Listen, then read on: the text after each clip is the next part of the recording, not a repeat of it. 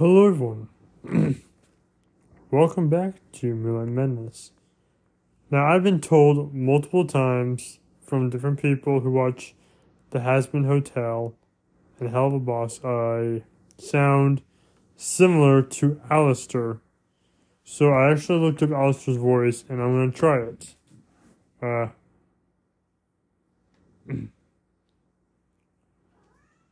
Well, hello there. Welcome to the Has-Been Hotel. My name's Alastair here, and I'm here to tell you about a wonderful place. About the Has-Been Hotel, where you'll be free of worry, you'll want for nothing. 'Cause let's face it, we'll take it all away. Now, I first went to the Has-Been Hotel.